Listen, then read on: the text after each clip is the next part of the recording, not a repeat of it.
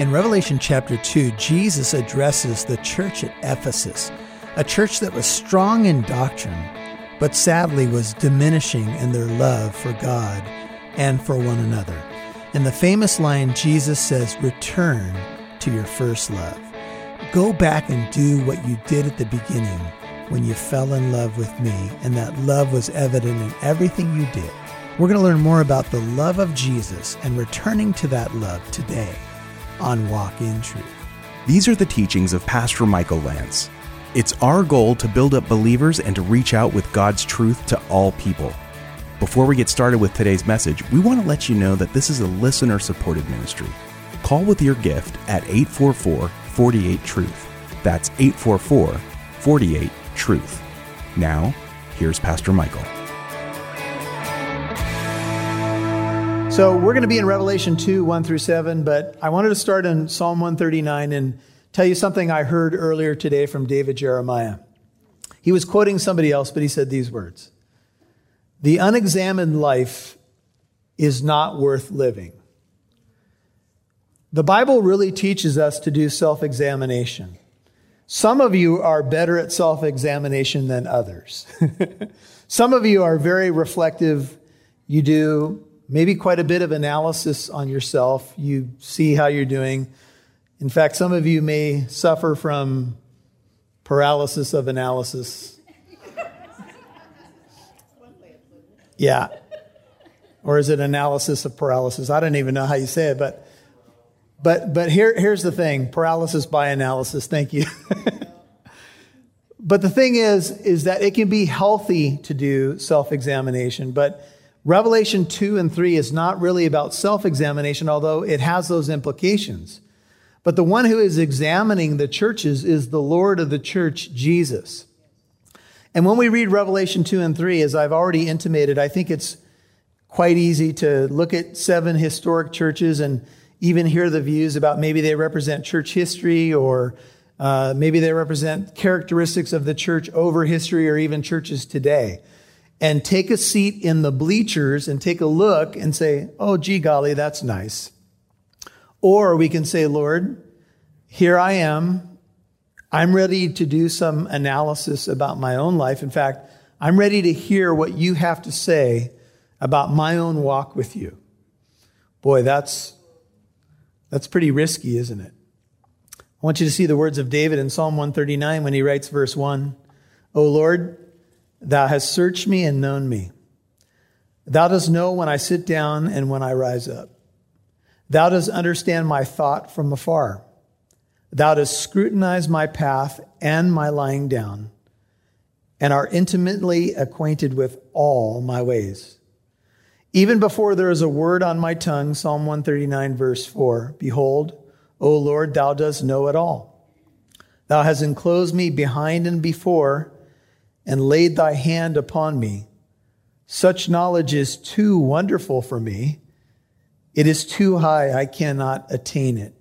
You could write in your Bible there, "It's mind-boggling to me that you know all these things about me. You know when I rise up, when I lie down, what my thoughts are, even before I think them."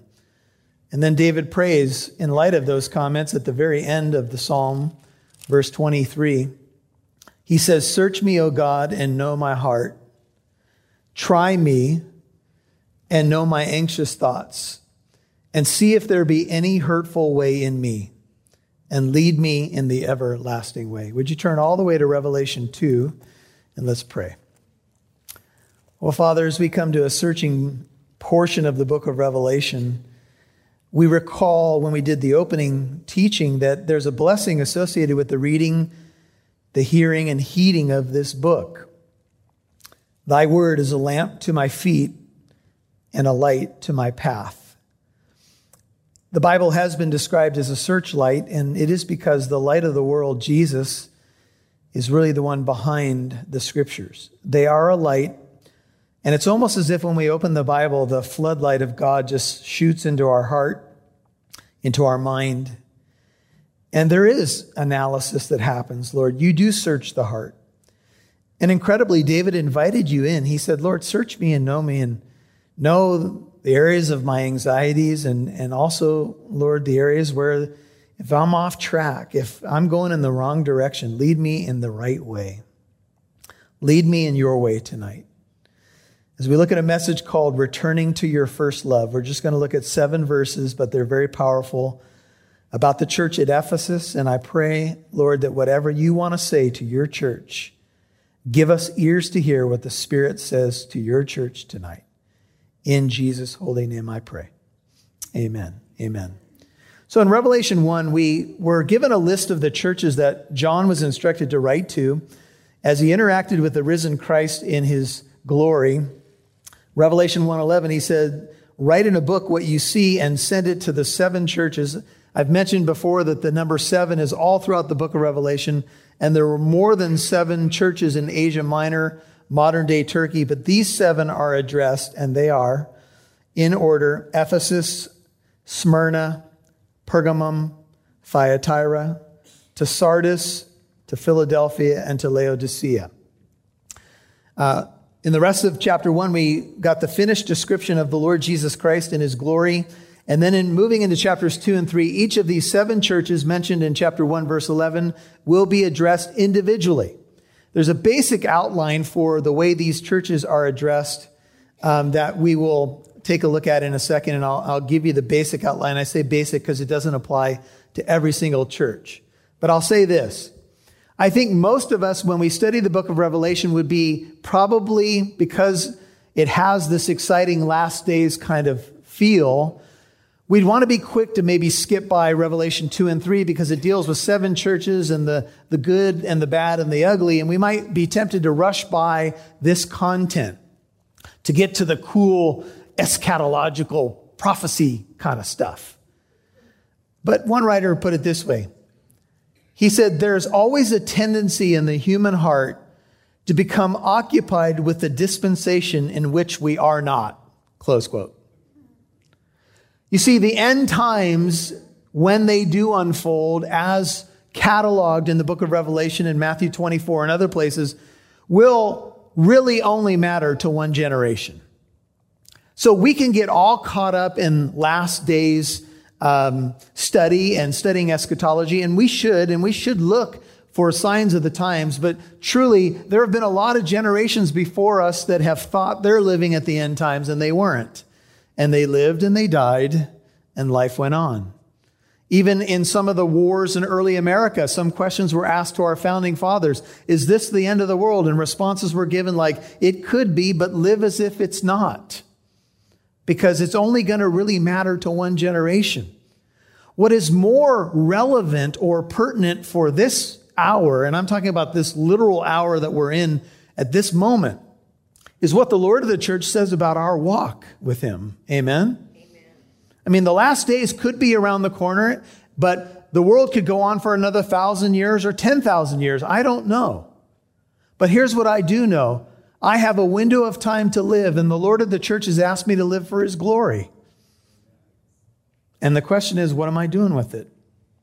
And every day that I live, I have to do some soul searching about just what I'm doing with this life that I've been given.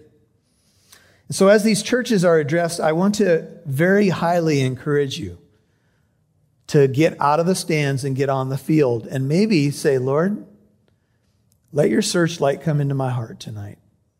And in the next coming weeks, whatever you have to say to me as a Christian, I want to hear what you have to say. Because really, what you have to say is all that matters. Would you agree? Your assessment of my walk, you're going to be my judge. So what you have to say is all that really matters.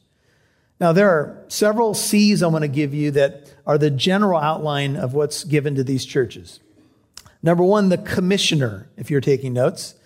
Remember, these are going up within a day or two of the time that they're preached, thanks to Jarrett and Andy and others who are serving in these ministries. So say thank you to them, buy them a donut, because they're doing a great job on the video audio side. But so you'll be able to access this. So if I go too fast, I apologize for you note takers who are trying to be very copious about your notes. But the commissioner is always going to be Jesus, the Lord of the church. That's the first C. The second thing you're going to see typically is a commendation, something that these churches are commended for. If there's anything praiseworthy, they will get praise for it. Some churches don't have anything praiseworthy about them, and they get nothing commended. And some churches have done apparently nothing terribly wrong to be pointed out, and so they don't get rebuked. So you have the commission or the commendation. Number 3, you have criticism. Several of these churches will receive criticism from Jesus. He will say, you're doing this well, but I have this against you. So that's the third C.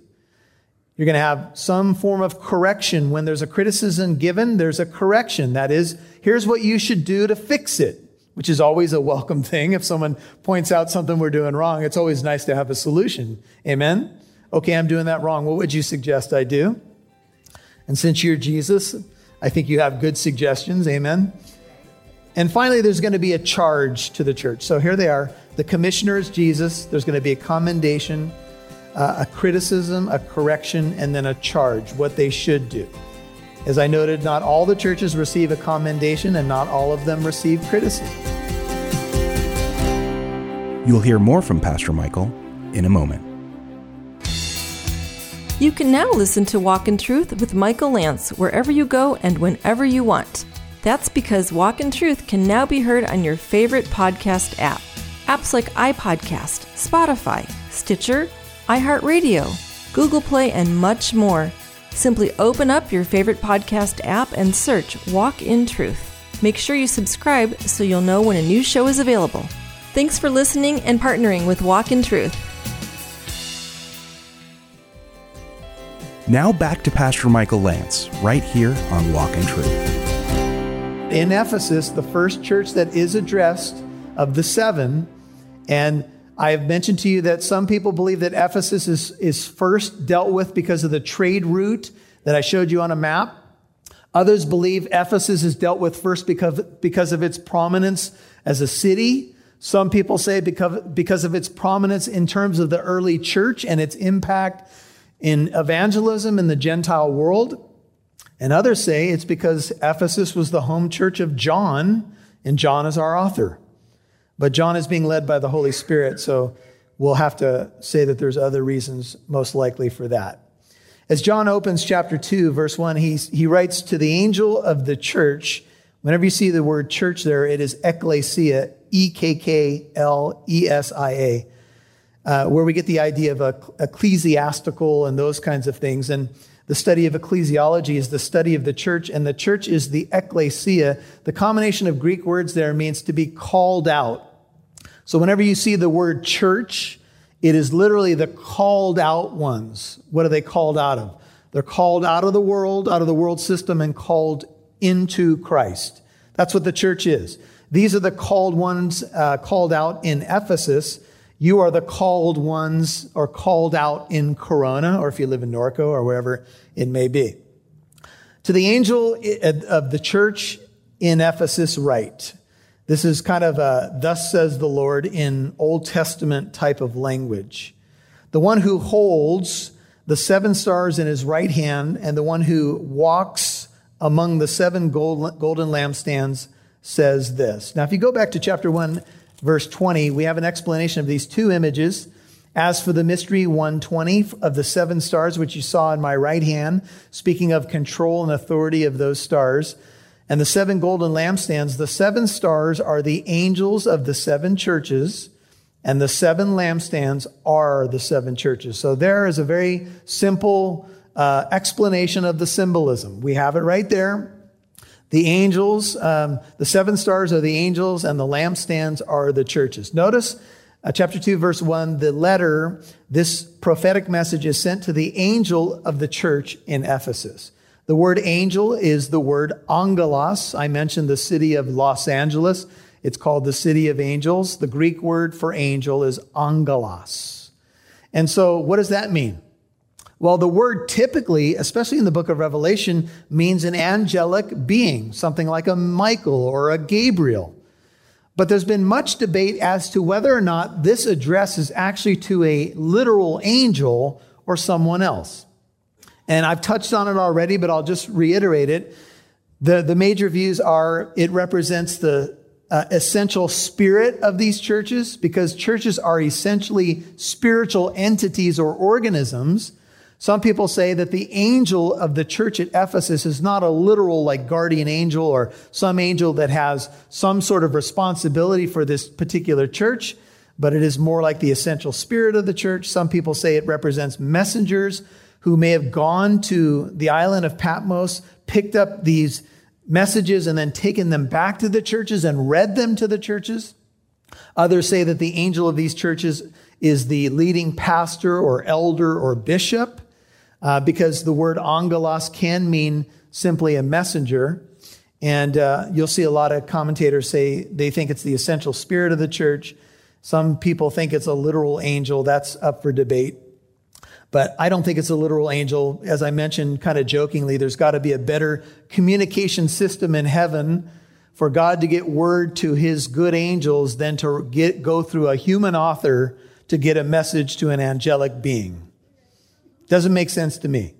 So that's why there's been 4 or 5 different major interpretations about who these are. The commissioner who does write, he is the one telling John to write, but giving the message to these churches. So in essence, Jesus is the one speaking to these churches, although John is the one writing, is Jesus. He's the one who holds the church and walks among the church. So he is in the midst or among his people. Leviticus 26:11-13 says these words, I will put my dwelling place among you, and I will not abhor you. I will walk among you and be your God, and you will be my people. I am the Lord your God who brought you out of Egypt so that you would no longer be slaves to the Egyptians. I broke the bars of your yoke and enabled you to walk with your heads held high. Leviticus 26:11-13. Here's the image. The Lord is in control of the church. He's in control of these messengers of the church, whether they be leaders or the essential spirit of the church. And he walks amongst his people, amongst the lampstands. He's present. He is the light of the world. He's the one that gives light to the lampstand. He's the one that fixes the wicks and pours the oil in that's running out and keeps the light shining brightly. He's in the midst of his people. He said he will never leave us, nor will he ever forsake us. And so Jesus is in the midst. He sees what's going on in the church. So when he gives an assessment of the church, it's because he walks in the midst of his people. Amen? So that could be very encouraging to you or quite frightening, depending on what you've been up to in the last week. Because Jesus walks amongst his people. He knows exactly what's going on in this church. He knows our hearts. He knows what we've been up to. He knows the good, the bad, and the ugly. And he has the right to do an assessment on his church, and he's going to do just that for the church at Ephesus. He's going to say, for example, in verse 2, I know your deeds. I know what you're doing. Why? Because he walks amidst the church. Now you might be asking, well, this church at Ephesus, what do we know about them? Well, we know that there was a book written to the church at Ephesus called the Letter to the Ephesians. How many of you have enjoyed the book of Ephesians? Such a great book, isn't it? It's a book about who we are in Christ, that we're saved by grace through faith, and not of ourselves. It is a gift of God. It's not by works, so that no one should boast. We all know Ephesians 2:8-9. Many of us know Ephesians 2:10. We are his workmanship. We've been created in Christ Jesus for good works that God prepared beforehand that we should walk in them. We know Paul celebrates the love of Jesus Christ in Ephesians 3. And then in Ephesians 4, he says, now walk in a manner worthy of the calling with which you've been called. And he talks about putting on the new man in Ephesians 4. And in Ephesians 5, he talks about many things like being wise and walking in wisdom and loving one another in marriage. And then in Ephesians 6, he tells us a little bit more about how to behave and then gives us the armor of God. Well, the church at Ephesus is a celebrated church in the New Testament. It's supposed to be a church that was known for its love and known for, being a strong church, but it was located in a very difficult place. And something happens to this church, as we'll see in a moment. I don't know what the time frame was, how long it was from the time that they were strong till they became weak, but they obviously had some problems, as we'll see in a moment. Just some facts about Ephesus. Ephesus was located on the west coast of Asia Minor in modern-day Turkey, and it was the most important city in what's called proconsular Asia. When you hear of Asia or Asia Minor in the Bible, it is not Asia as we know it. It is modern-day Turkey. Sean, if you don't mind, just go ahead and put up the first slide there. Just a little bit of what they've discovered in this area. This area was known as one of the 7 wonders of the world was located in Ephesus, and it was a temple that was constructed and built to a Greek goddess called Artemis. Her Greek name is Artemis. Her Latin name is Diana.